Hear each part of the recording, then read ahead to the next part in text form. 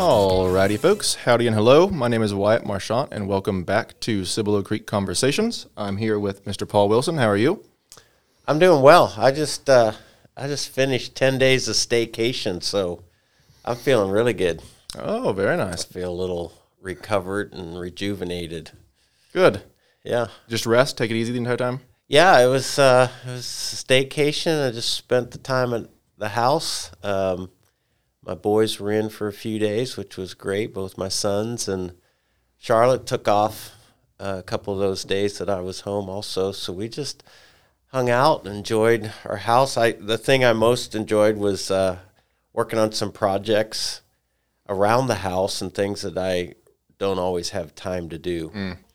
I get them done, but it's always kind of in a hurry, squeezing them between one thing and the next. But this was, I could just take my time and really enjoy the process. And so I got a couple things done. I went to local San Antonio Art Museum one day and spent the afternoon just walking around looking at art, which is really fun for me as an artist. And watched a couple of movies and slept late, did some training sessions, and yeah, so I had a good time.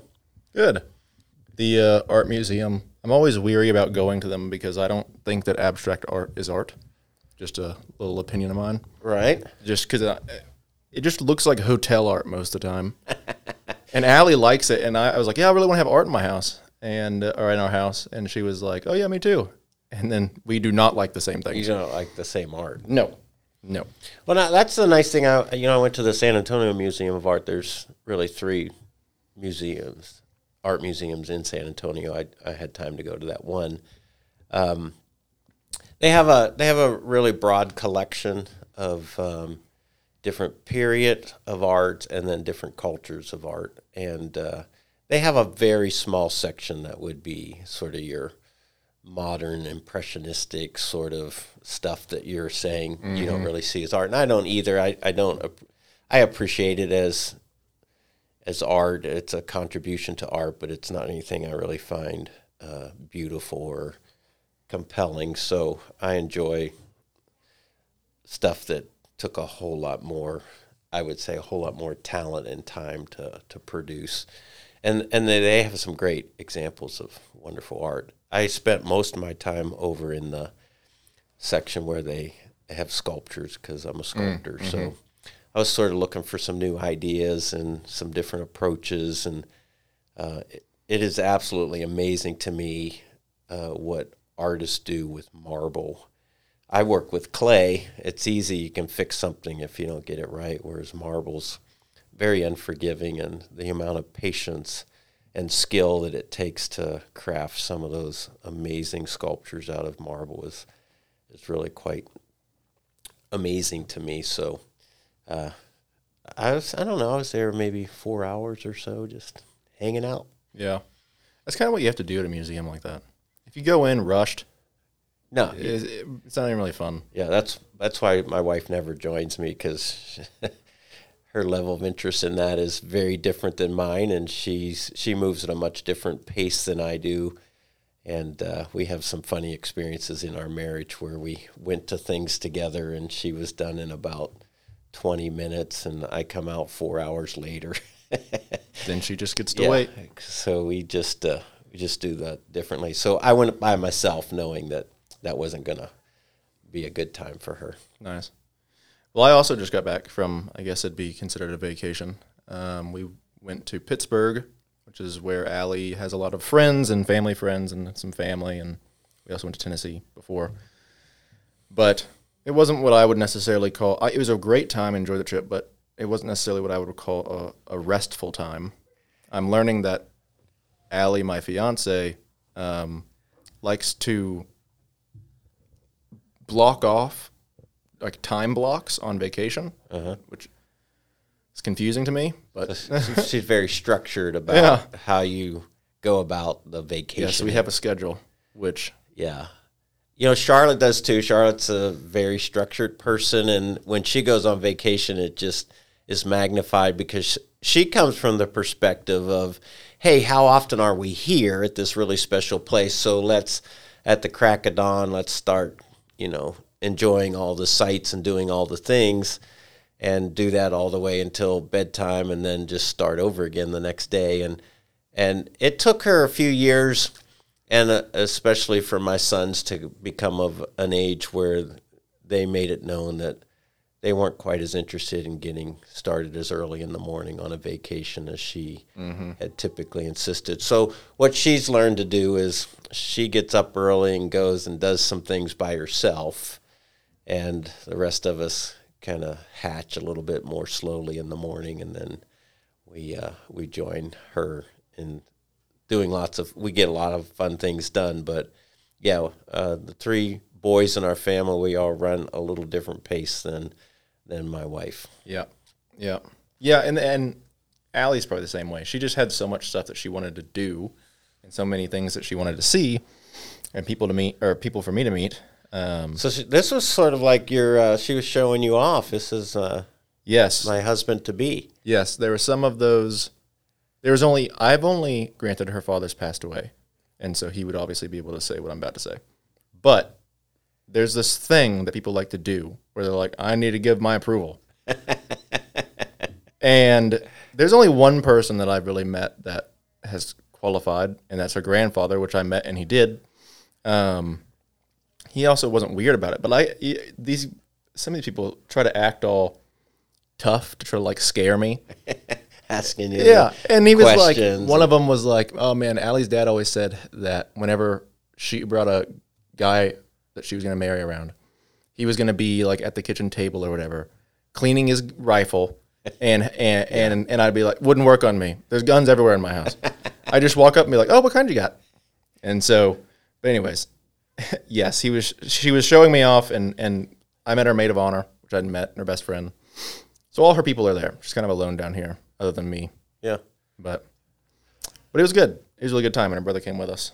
But yeah, it was good to be away from work, but it was a very packed trip. Yeah. Very packed trip. Yeah, my staycation was very intentional. I needed a little break from the focus and the pace of my job as a pastor of this church, and I needed a little reprieve from what is a constant part of my job is always preparing the next message or developing the next series of messages, which, again, I love to do. It's kind of my sweet spot, but you got to come up for air every now and then. So taking 2 Sundays off where I didn't have to speak, I didn't have to prepare something, was really, really nice. And it's always good to be able to leave my church family or our church family into good hands. So Kristen Burford did one of our Sunday messages. She did an outstanding job. And then we had a special guest, Jeremy Afeld, come in and share the story of his faith journey. And so it was nice to know that the church was in good hands, but I also could take a little break. Yeah. Yeah, if there's a box to place yourself in, teaching every week is quite the box. Yeah. I imagine. Yeah, and I made a commitment years ago, and I don't think I've failed to make the commitment, is I don't ever reuse old material. Everything I develop is new. Now, I cover similar topics. I mean, over the course of 25 years, that would be inevitable, but... Yeah, there's some staples. Yeah, so I talk about similar topics from time to time, but it's all new, fresh material that I create, and it's not like I can just dip into, a curriculum. I have to develop it all from scratch. And again, I love to do it, and it gives me a lot of satisfaction to do it. But taking a break from now and then is really good. When I worked in student ministry, we used a curriculum from time to time. And even whenever they had everything prepared, I would end up rewriting the entire thing anyways. Yeah. And so it was more of just a calendar with some topics. But anyways, well, good. Well, we both had good trips, and all of that to say actually goes well with what we're going to talk about today, which was somewhat planned. But today we're going to talk about balancing work and rest, and which I think is a really important topic for today. It seems like we can do everything a lot faster than we used to be able to do. yet we have no extra time. In fact, we probably have less time that we aren't working or staying busy than we perhaps used to. You know? Yeah, yeah. Our culture's certainly changed with the the development and advance of technology, and industry has certainly created some advantages. The unfortunate part of that is the sin nature in human beings will abuse it or misuse it. And so, yeah, we have a lot of advantages on how productive we can be these days, but then that can also create problems in our life. And some of the advances of technology and industry has just created other addictions, to the addiction to accomplishment, the addiction to productivity, the addiction to an efficiency that just creates everything from stress, workaholism, people defining themselves by their work and by their productivity, which aren't always good things, good healthy things for the human soul. Yeah. I see it in people closer to my age, but I think it's fairly common across the board as far as generations go. I think a lot of people almost feel weird if they're not doing something. And I don't know if that's necessary. I think it's probably both, but there's an outside pressure for that, like a cultural thing, because I do think that achievement and work and working hard and going the extra mile has been kind of this staple value, at least in America. But then there's also this internal pressure, or at least maybe it's a fear of not wanting to even be alone with oneself. Yes. Which can really keep you busy. Like I know for myself, being young and not really having like a career yet, at least that I'm, I guess a career can be defined weird, but I always feel like I'm not there yet, and so I just have to keep going. I don't actually produce anything extra, but it just makes me feel less bad about it. Does that make sense? Yeah, it makes sense. Again, because of the way that our culture and our society establishes values, and there is a value placed on success and being productive and industrious and creating or contributing to society, then the person who isn't running at that pace and who isn't contributing in the same way can be made to feel less than.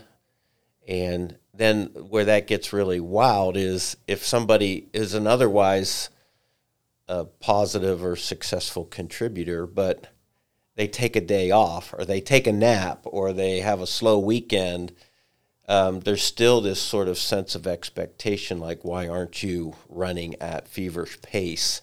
And therefore you're being lazy or you're being apathetic or you're being productive. And it's just gotten out of balance. Yep.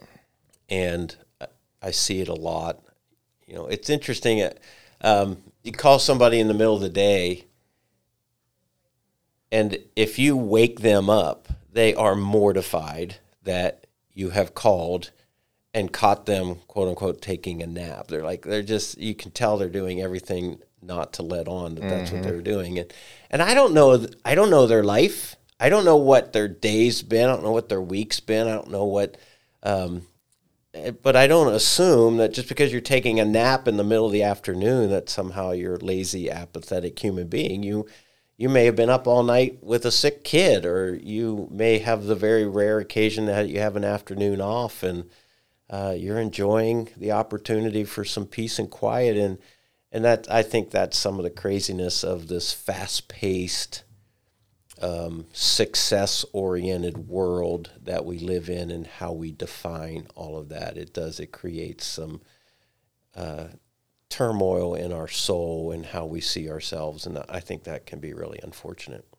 And I agree. And even for young people, like, it's not only just I guess as part of the success pressure, but that's the ability to gain and produce resources. So, having a job that pays well or bringing home money puts a lot of pressure on I think in particular, men, if they're wanting to be attractive to women, it's like unmarried men, like say people my age, they have a lot of pressure to do that. And so they don't focus on, say, becoming the type of, building the type of character they'd like to have, and instead spend more time just running the quote-unquote rat race.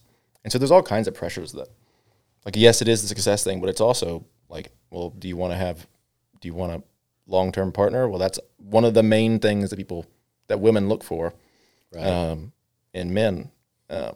Yeah. So in that scenario, the distinction would be, is a young man modeling the discipline and the initiative and the dependability to hold down a job, to be a contributing member of society, versus is he wealthy? Yeah. Those are different things. Yes. And if a young woman is looking for, a spouse, there's wisdom to look for a young man who's productive and dependable and has initiative and can hold down a job and understands the nature of having a career and providing. Yeah.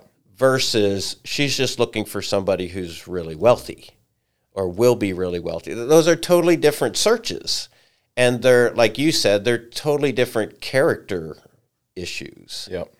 And so the wise woman, I think I could make a biblical case for this, the wise woman would be looking for the dependable, trustworthy, self-disciplined young man who has the initiative and the will to work and provide, versus necessarily somebody who just makes a lot of money. Yep. Because the making a lot of money isn't necessarily a guarantee that will last forever. Whereas the character, virtuous, self-disciplined, industrious young man or young woman, if we reversed the scenario, that's something that's truer to who they are, that will last, that could last, be a much more reliable attribute for the rest of their life. That's also what they're going to find attractive later on, because you see so many, say husbands or whoever the primary breadwinner is, if that's the only thing they're bringing to the table, that becomes less attractive after about a year into marriage, I would imagine. I've seen so many dads that are basically just checked out. All they do is bring home a check. Yeah. But they don't do anything else. Yeah. Kids don't have a relationship with them. And it's horrible for the kid. And like I've seen my friends go through such things, and that was why they even admit to it.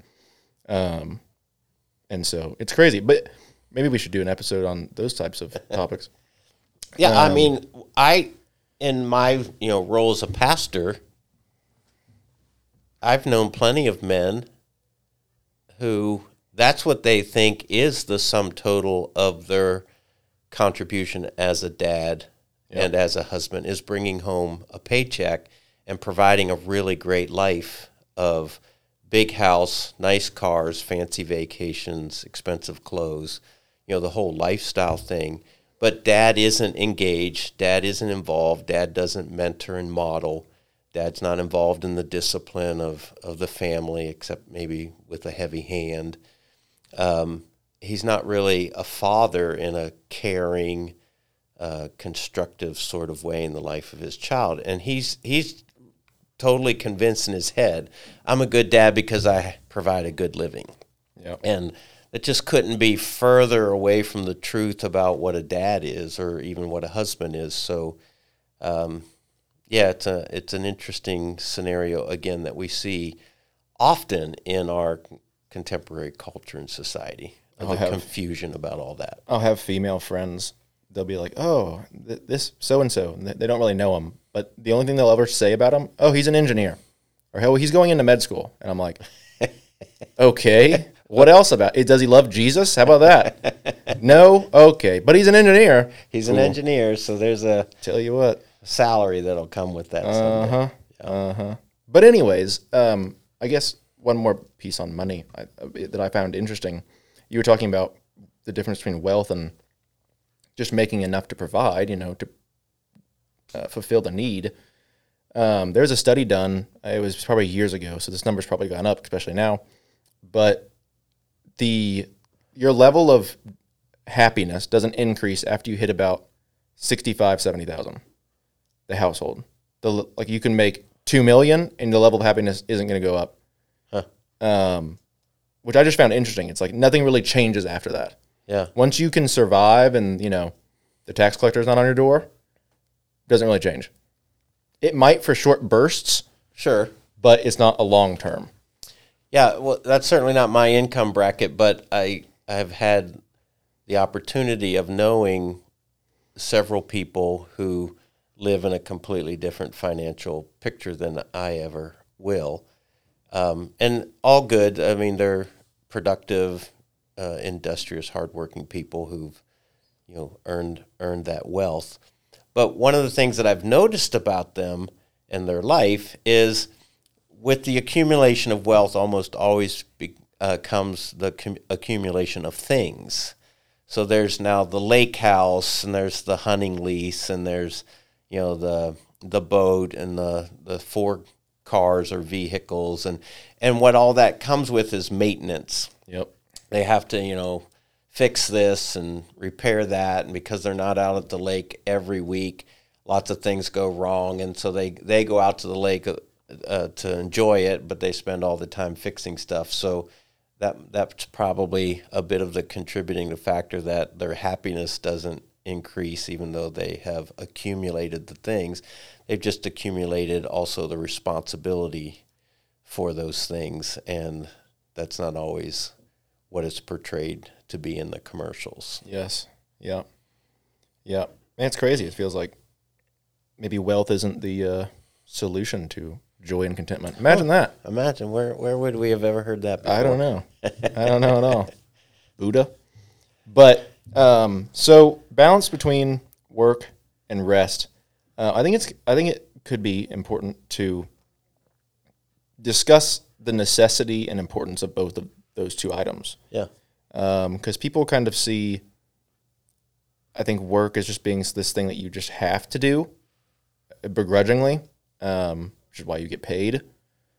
And they don't necessarily see, they always think, oh, I'd rather just be on a beach somewhere, right, drinking a margarita or something, and not, being productive. And so I don't know. Do you have anything maybe that you find necessary or important about work itself? Well, let me begin with we talk a lot about design in our conversations on this podcast. And again, I'm just a big fan of God has a design. He is a designer, and he created things with purpose. And I think if you do a study through the scriptures and put all the pieces together, what you find out is that there was a design for work in human life and in human society, and there was a design for leisure or rest or recreation in human life and in human society. And so I do think that they have value and they have purpose. They have some sort of a distribution to be managed in our life, not because it makes a living for us, but because that's the way God intended us to live. He intended us as human beings to be contributors, to be industrious, to be responsible. He also intended for us as human beings that in our, in the demands of our responsibility and our dependability and our industrious nature, to take breaks, to have a breather, to rest and relax and recreate as a way of renewing our soul, our body, our mind, so that we can go back to the productivity of our work.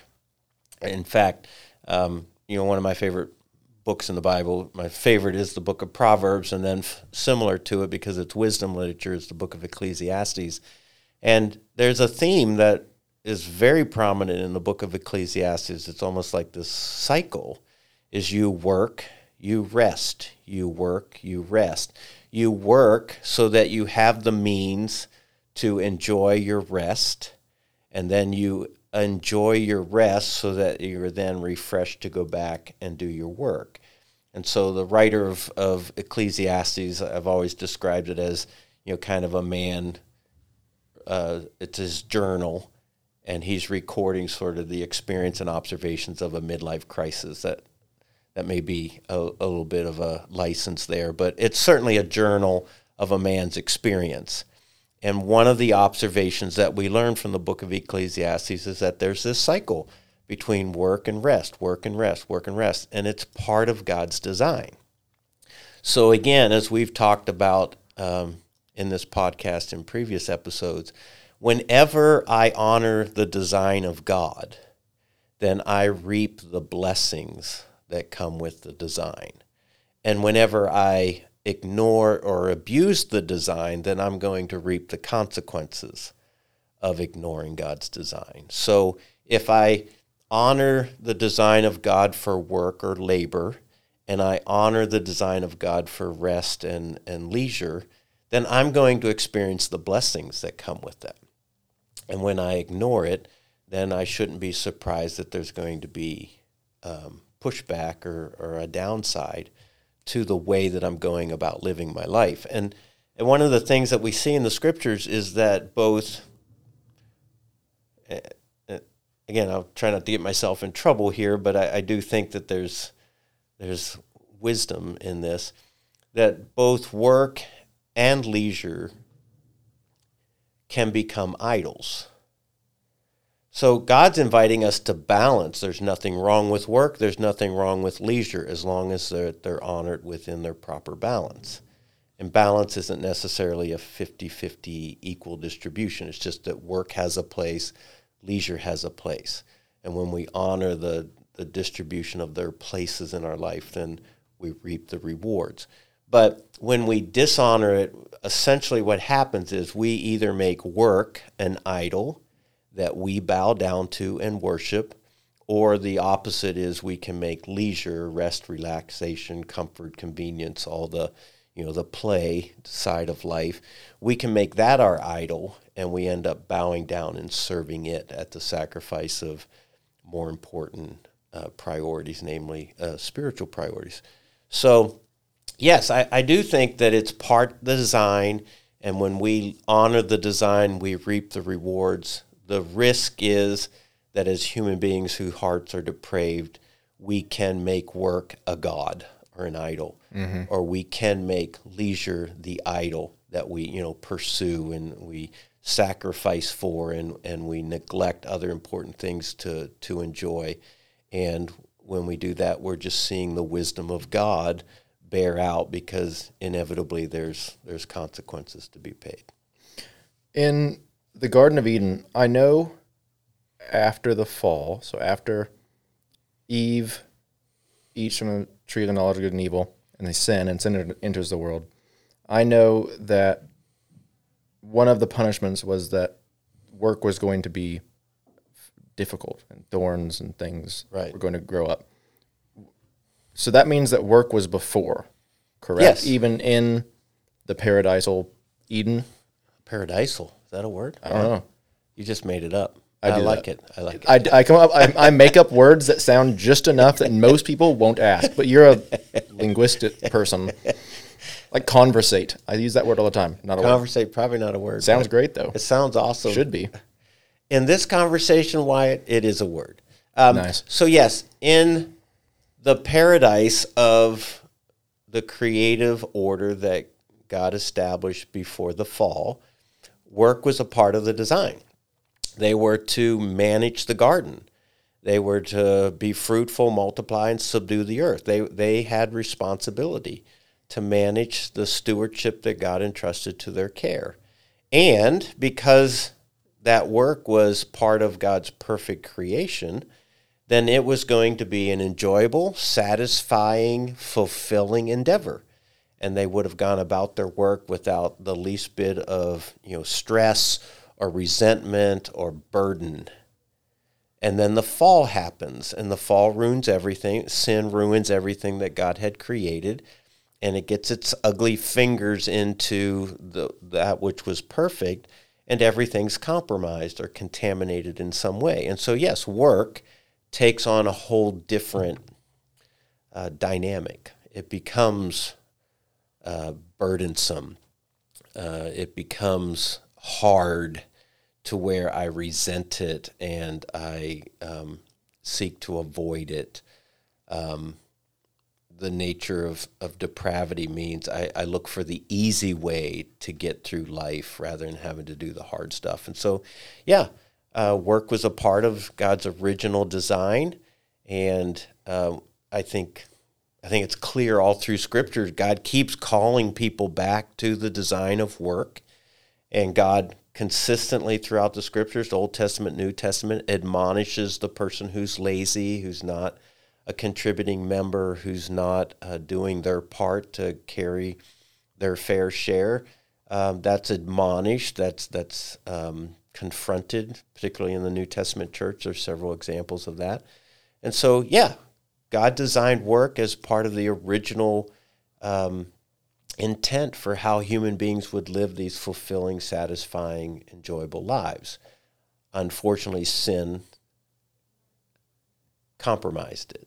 And so now you have everything from I make work my God and I live for it to I choose to live in a lousy working situation and I just tolerate what I need to do to get through the week and pay my bills so that I can, live to the weekend. And neither of those scenarios or anything in between are really how God intended it. Yeah, maybe that was the punishment, is the need to work for the resources. I would imagine that in Eden, he didn't I would take a guess that maybe you didn't have to work for the resources to survive, but now you have to. And so that's what makes it more begrudging, perhaps. I think I understand what you're saying, meaning the perfection of the garden, if you're just looking at the basic needs of like food and water and whatever housing accommodations they may have needed in that scenario, that would have been amply provided. Things would have flourished by way of growth. Water would have been plentiful and pure, and the resources of wood or whatever they might have used to build dwellings would have been plentiful.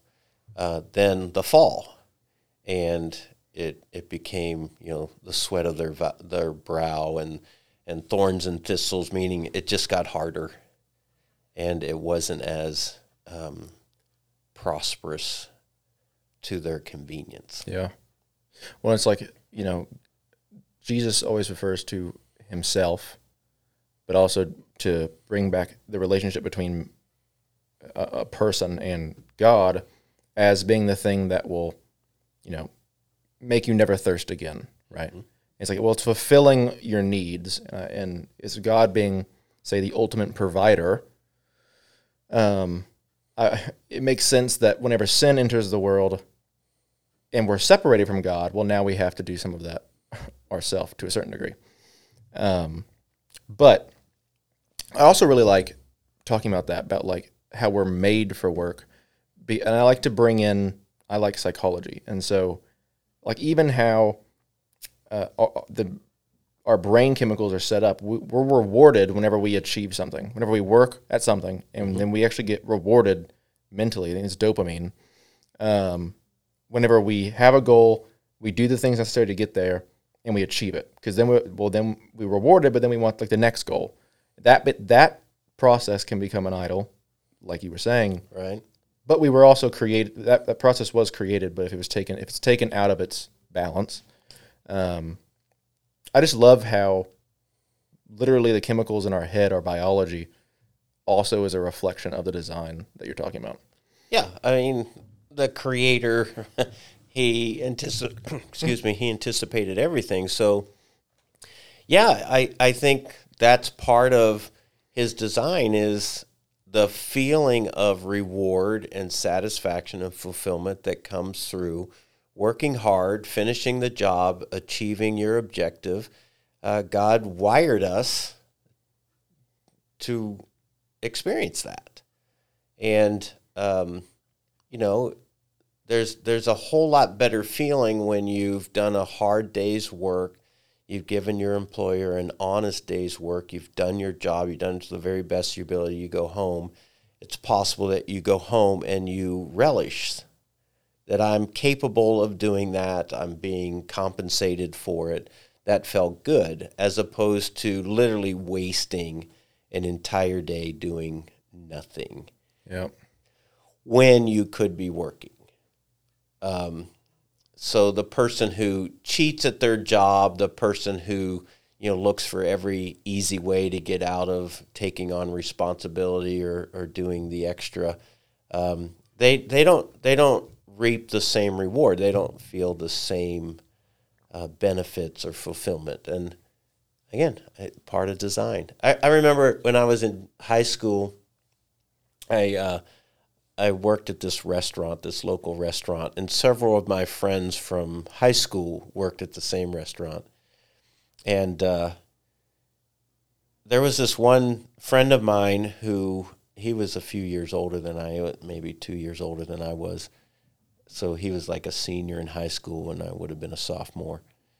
And he had a very dramatic conversion experience around the time that he was in high school and became a really committed follower of Christ.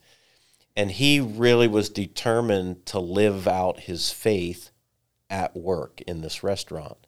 And not in an obnoxious, kind of way where he was always, gunning for the conversation about, evangelism and Jesus and all that. He was always very careful about, I'm here to work. But one of the things that I noticed about him, and I still remember to this day, is that when there was a lull in the restaurant and there weren't orders coming in, the cooks there in the cook lane, they would all just sort of, lean back on the coolers and just wait for another order to come up. But he wouldn't. He would pick up a towel and a little bucket of water, and he would just start scrubbing. And he would clean anything and everything, which in a restaurant's almost a non-stop process because of the nature of how a restaurant works. And so while everybody else was sort of resting, he was being industrious.